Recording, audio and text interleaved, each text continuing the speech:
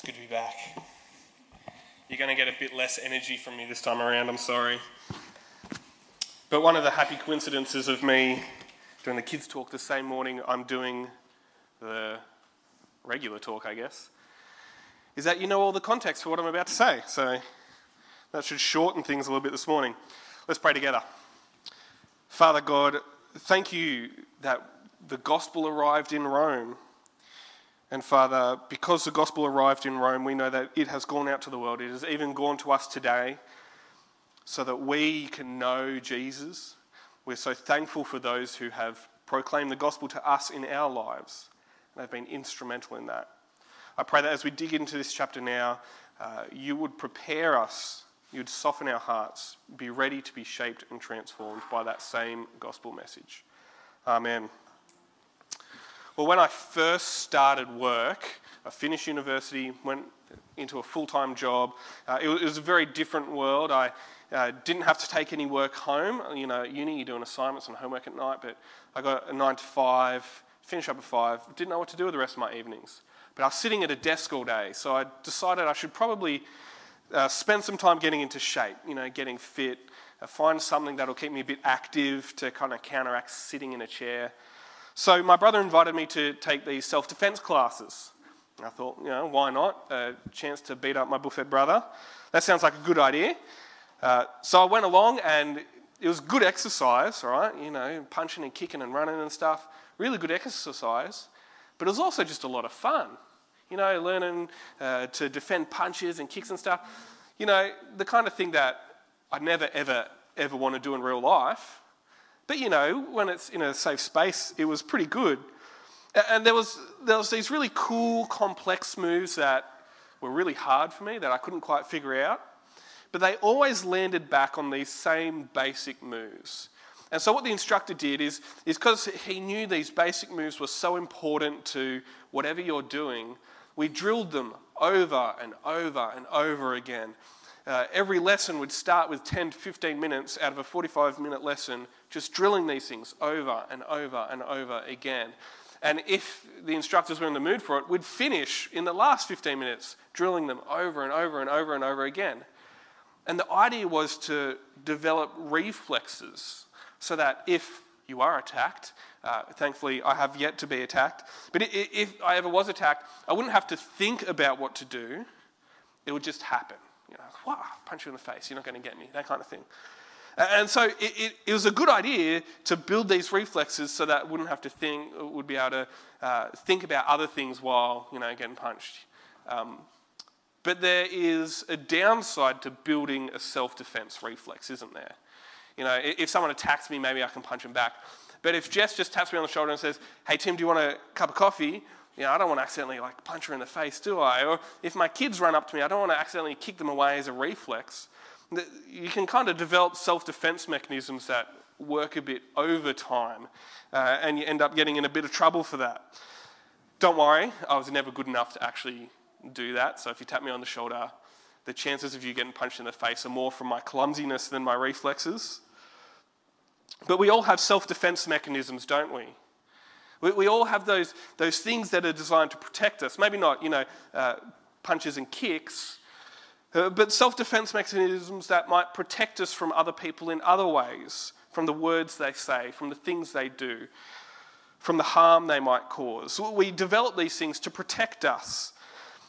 But sometimes, like the punches and kicks, they might work a bit over time and protect us from good things. And that can be a big problem, right? Especially if those self-defense mechanisms actually are protecting us from God. We might have self-defense mechanisms that make us hold God at arm's length, where we don't let him into our lives because we have these things that were initially designed to protect us, but they're actually holding God away. And that is not good for us at all. It's obviously not good for us to hold the one who offers us life in Jesus at arm's length. That will cause us more harm than good, both for those who follow Jesus and for those who don't yet follow him. And maybe as I talk about them, you're already thinking, yeah, I do have these things in my life that just naturally make me hold God at arm's length. That means I don't want to engage with him or the message of Christianity. Things that were once designed to protect you now actually hold God away. Now, you might be aware of them, you might not be, but either way, Acts 28 warns us against these defense mechanisms. It warns us against these things that work over time and hold God at arm's length. And so I think because we all have sin in our hearts and sin in our lives, and we all got some kind of defense mechanism, Acts 28 is coming for all of us this morning. It'll have something to say to us all. But Acts 28, it's a little bit of an odd chapter, right? It's the very end of the book of Acts. It's the last chapter, and it is an ending of sorts, but also it just kind of isn't. There's some things that aren't resolved at the end of Acts 28. I'll come back in a little bit to how it isn't an ending, but for now, let me show you how it is, because it does conclude some of the things that Acts has been talking about. Because what we see in Acts 28 is the gospel arrives at Rome. And that's really significant. It's been a long journey for Paul to get there. You all heard storms, hurricanes, viper attacks. All the way back in chapter 19, Paul decided to go to Rome. Paul has had 2 visions where God has told him that he will go to Rome.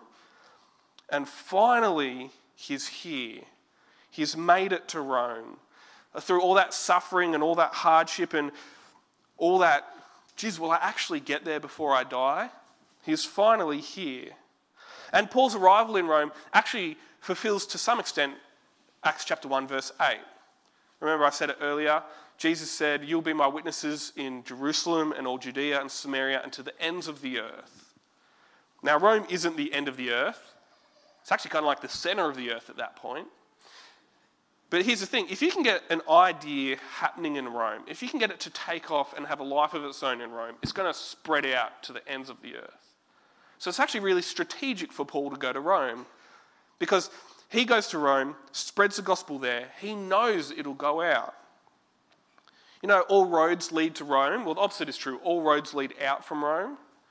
And so you get your idea there, and the way Luke concludes his letter, it's like the gospel got to Rome, and the rest is history. Of course, if it's here, it's going to go out to the ends of the earth.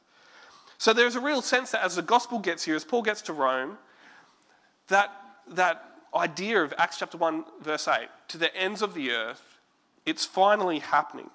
It's going to come about. And so this is a great gospel victory. The gospel is in Rome where it'll go to the ends of the earth. Luke can finish Acts with Paul in Rome because he knows what's going to happen after that. And now that Paul is in Rome, he does what he always does when he gets to a new city. He preaches the gospel. This time he's under arrest, so he doesn't go to the synagogue or to the marketplace or whatever. Instead, he invites people to come to his home. He has the kind of freedom where he can invite people to his home and he can speak to them, but he can't travel around the city. And so he invites the Jewish leaders to his home, and despite his chains, he preaches the gospel to them.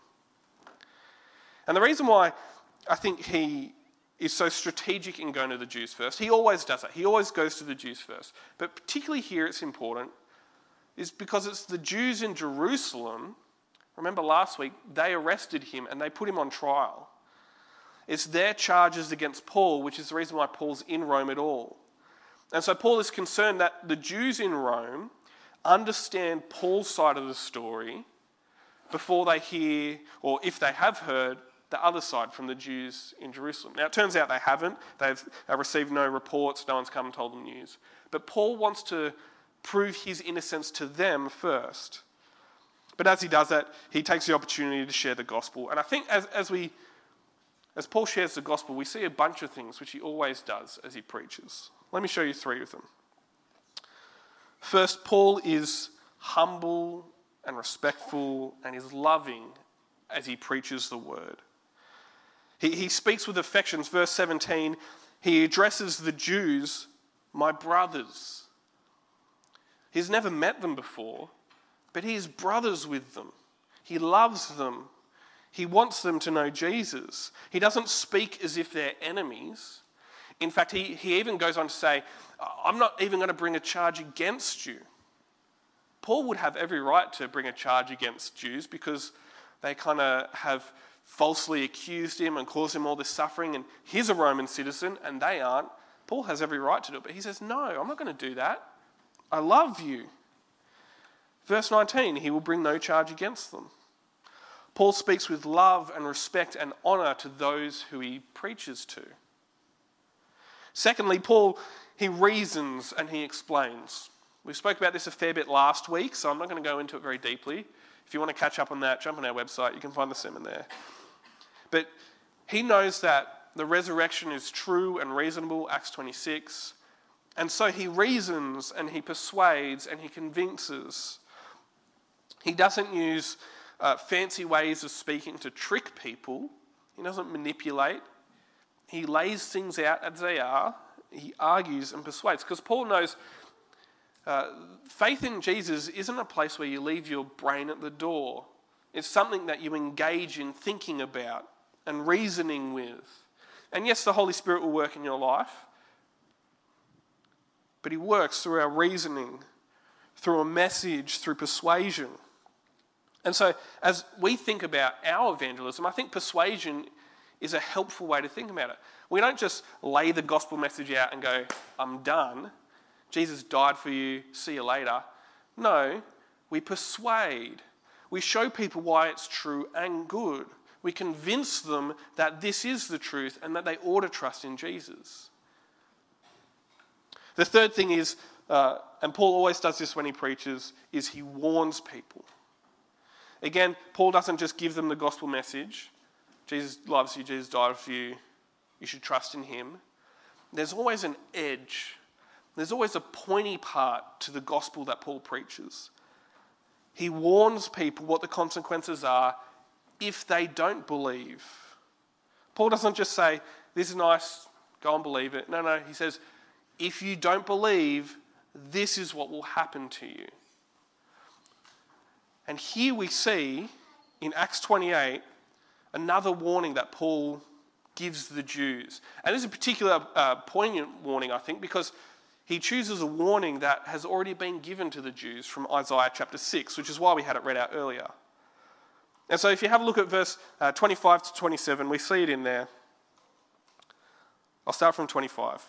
Paul says to the Jews, his audience, the Holy Spirit spoke the truth to your ancestors when he said through Isaiah the prophet, go to this people and say, you'll be ever hearing but never understanding.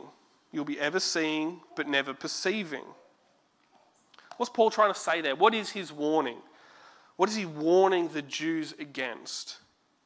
Well, he's saying, don't have the same reaction your ancestors had. When God gave his message to the prophet Isaiah, and Isaiah preached to them, don't act like your forefathers did to Isaiah. They ignored Isaiah. They didn't hear, they didn't see, they didn't listen. They were cut off, sent into exile, because they ignored Isaiah's warning. Now, Paul says that there was a problem that stopped them from hearing.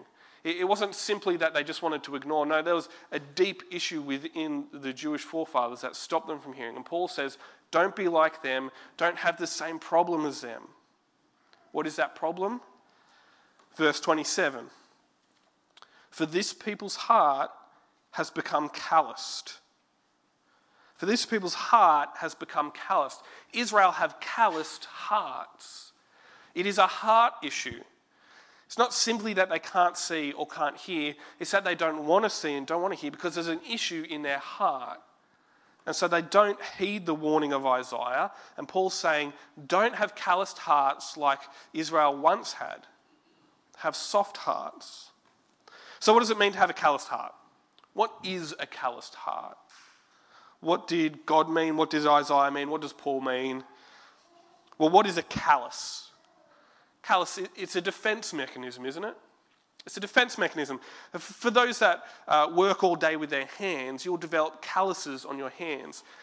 Thickened skin that protects you from where wear and tear is. Use a hammer all day, you'll get calluses where the hammer rubs against your skin so that your hands aren't destroyed. It's thick and it becomes dull to the touch. You can't feel very well through the calluses. So, tradies, labourers, Guitar players, they'll get calluses on the tips of their fingers.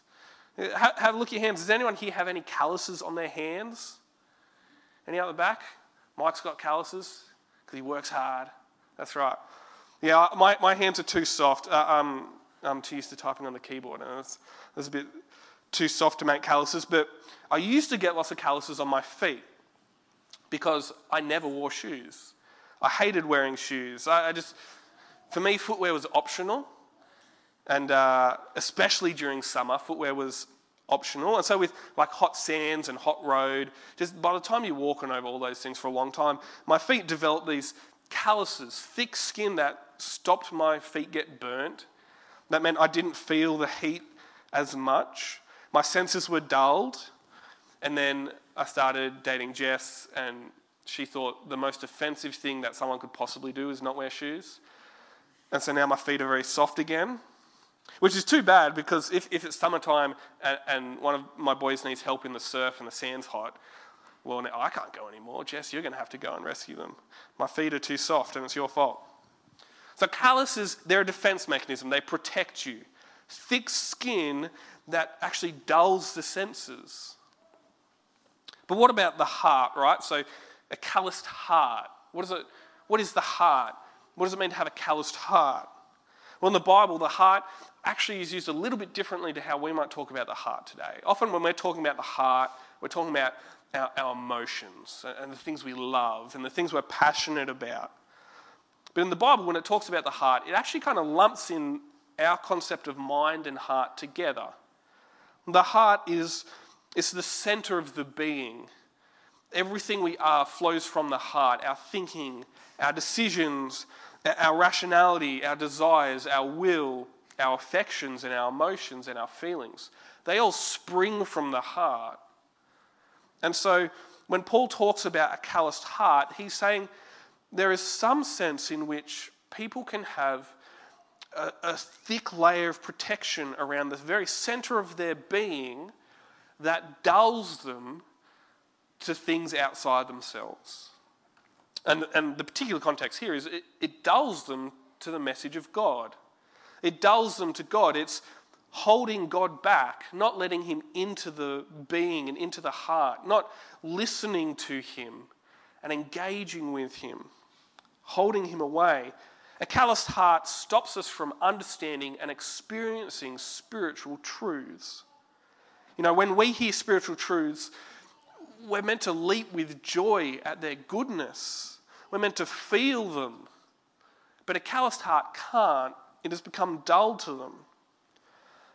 A calloused heart hears that God loves us so deeply that he sent his only son to die for us, take the punishment we deserve, and just says,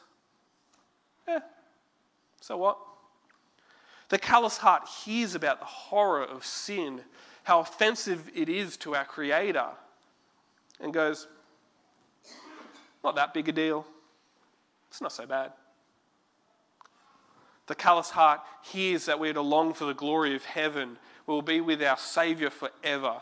No more tears or pain or suffering. And hears that we ought to actually live in light of that reality and goes, life here is pretty good. So what? The calloused heart doesn't leap for joy at these truths, doesn't feel what it ought to at these truths. It has become thick and dull and dying. Here's the problem though. We're all sinners. And so we all have some kind of calluses on our hearts. Our sin naturally wants to protect us from the truths of God because we're selfish and inward looking. And so we all have calluses. The question is, are you aware of them? Are you aware of the calluses on your heart, your particular calluses? Because there's a bunch of different calluses you could have. I'm going to talk about 2 examples of calluses today. There's more I could talk about. But here's 2 that I think are common with us and with our community, and also calluses that we see in the book of Acts as well. So we're just going to do 2 today. The first one is the don't mess with my life callus. Don't mess with my life callus. This callus says, I want to live my own way. I've got my own dreams. I've got my own desires. I've got my own relationships, my own lifestyle, my own passion, my own goals, and I don't want anyone to mess with that. I don't want anyone to come in and tell me how to live my life. Don't mess with my life. Now, there's something of that I think rings true in all of us because we don't like being told what to do. I know that I feel that way a lot. Someone tells me what to do. Even like before I even listen to the merit of the idea, I'm just like, I don't want to do that. Don't tell me how to live my life. It's a callous that we have. We see it in the Jews. We see it in the Jews throughout Paul's arrest and trials in chapters 21 to 26. But also, actually, I think all through the book of Acts. They don't accept that Jesus rose from the dead because, I think in a large part, because of this callous, the don't mess with my life callous. Because if Jesus really did rise from the dead, that means Jesus really is the Messiah. And they would have to undergo that kind of radical life transformation we spoke about last week, that Paul had undergone. Their whole life would have to change. The kind of authority and the power structures they have would change. The way they lived would change. It's not about following the law to be accepted with God. It's about trusting in Jesus to be accepted with God. And they don't want their life messed with. And so they reject the news that Jesus rose back from the grave. Their callous is the don't mess with my life callous. Is this your callous? Is this the callous in your life that is keeping God at arm's length? Is this the callous that has dulled you to spiritual truth? Is your big priority in life centered on you and what you want to do? Your work, your relationships, your goals, your family, your lifestyle, your whatever. Do you hate it when people tell you how to live your life or even just suggest it? Like I said, I think this is me. I think this is a callous that I struggle with. In fact, I know it's a callous that I struggle with. We need to get over this callous. We need to let God in and speak into our lives. If we let this callous continue to hold God away, we're destined for destruction and judgment. And for those of us that are followers of Jesus, this callous is... You've got to understand that you are doubly owned. Your life is not your own twice over. Have you heard that language of doubly owned? God has created you, He's made you, He's given you life. The only reason you take every breath is because God allows it and makes that happen. He owns you because He made you. But also He owns you because He saved you. If you're a follower of Jesus, your life is owned by God because He created you, but also because He rescued you from death and destruction. Because He sent His Son to die for you and rescue you. And so you're owned twice over. Your life is not your own. This callous flies in the face of everything God has done for you. And so you need to pray, ask for help, confess, and give your life to Jesus. My life is not my own, so I don't get to tell you not to mess with it, God. You get to tell me how to live my life, and I ought to live that way. We need that kind of humility. The second callous is the I'm a good person callous. I'm a good person callous. Now, if God sent His Son to die for sin, His one and only Son, God the Son, on the cross, dying. Now, doesn't that tell you something about our sin? About how bad it is? How offensive to our God it is? If there was any other way for God to deal with sin, don't you think He would have before He sent His Son to die in our place? But the people with the I'm a good person callous, they don't think they're that bad.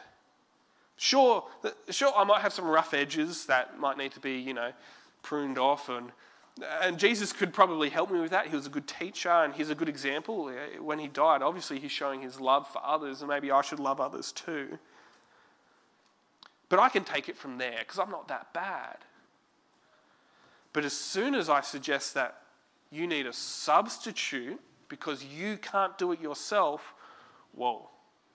No, I'm not that bad. I don't need someone to do it for me. I can do it. I'm not that bad. I'll just take off these rough edges and I'll be good. I don't need a substitute. No way. If you think you aren't that bad, you won't see a need for a saviour, right? If you don't realise that you're drowning, why would you want a surf lifesaver to come and rescue you? If you don't realise that you're in danger, why would you want someone to come and take you out of your situation? If you have the "I'm not that bad" callous, you will find it so difficult to turn to Jesus and be saved.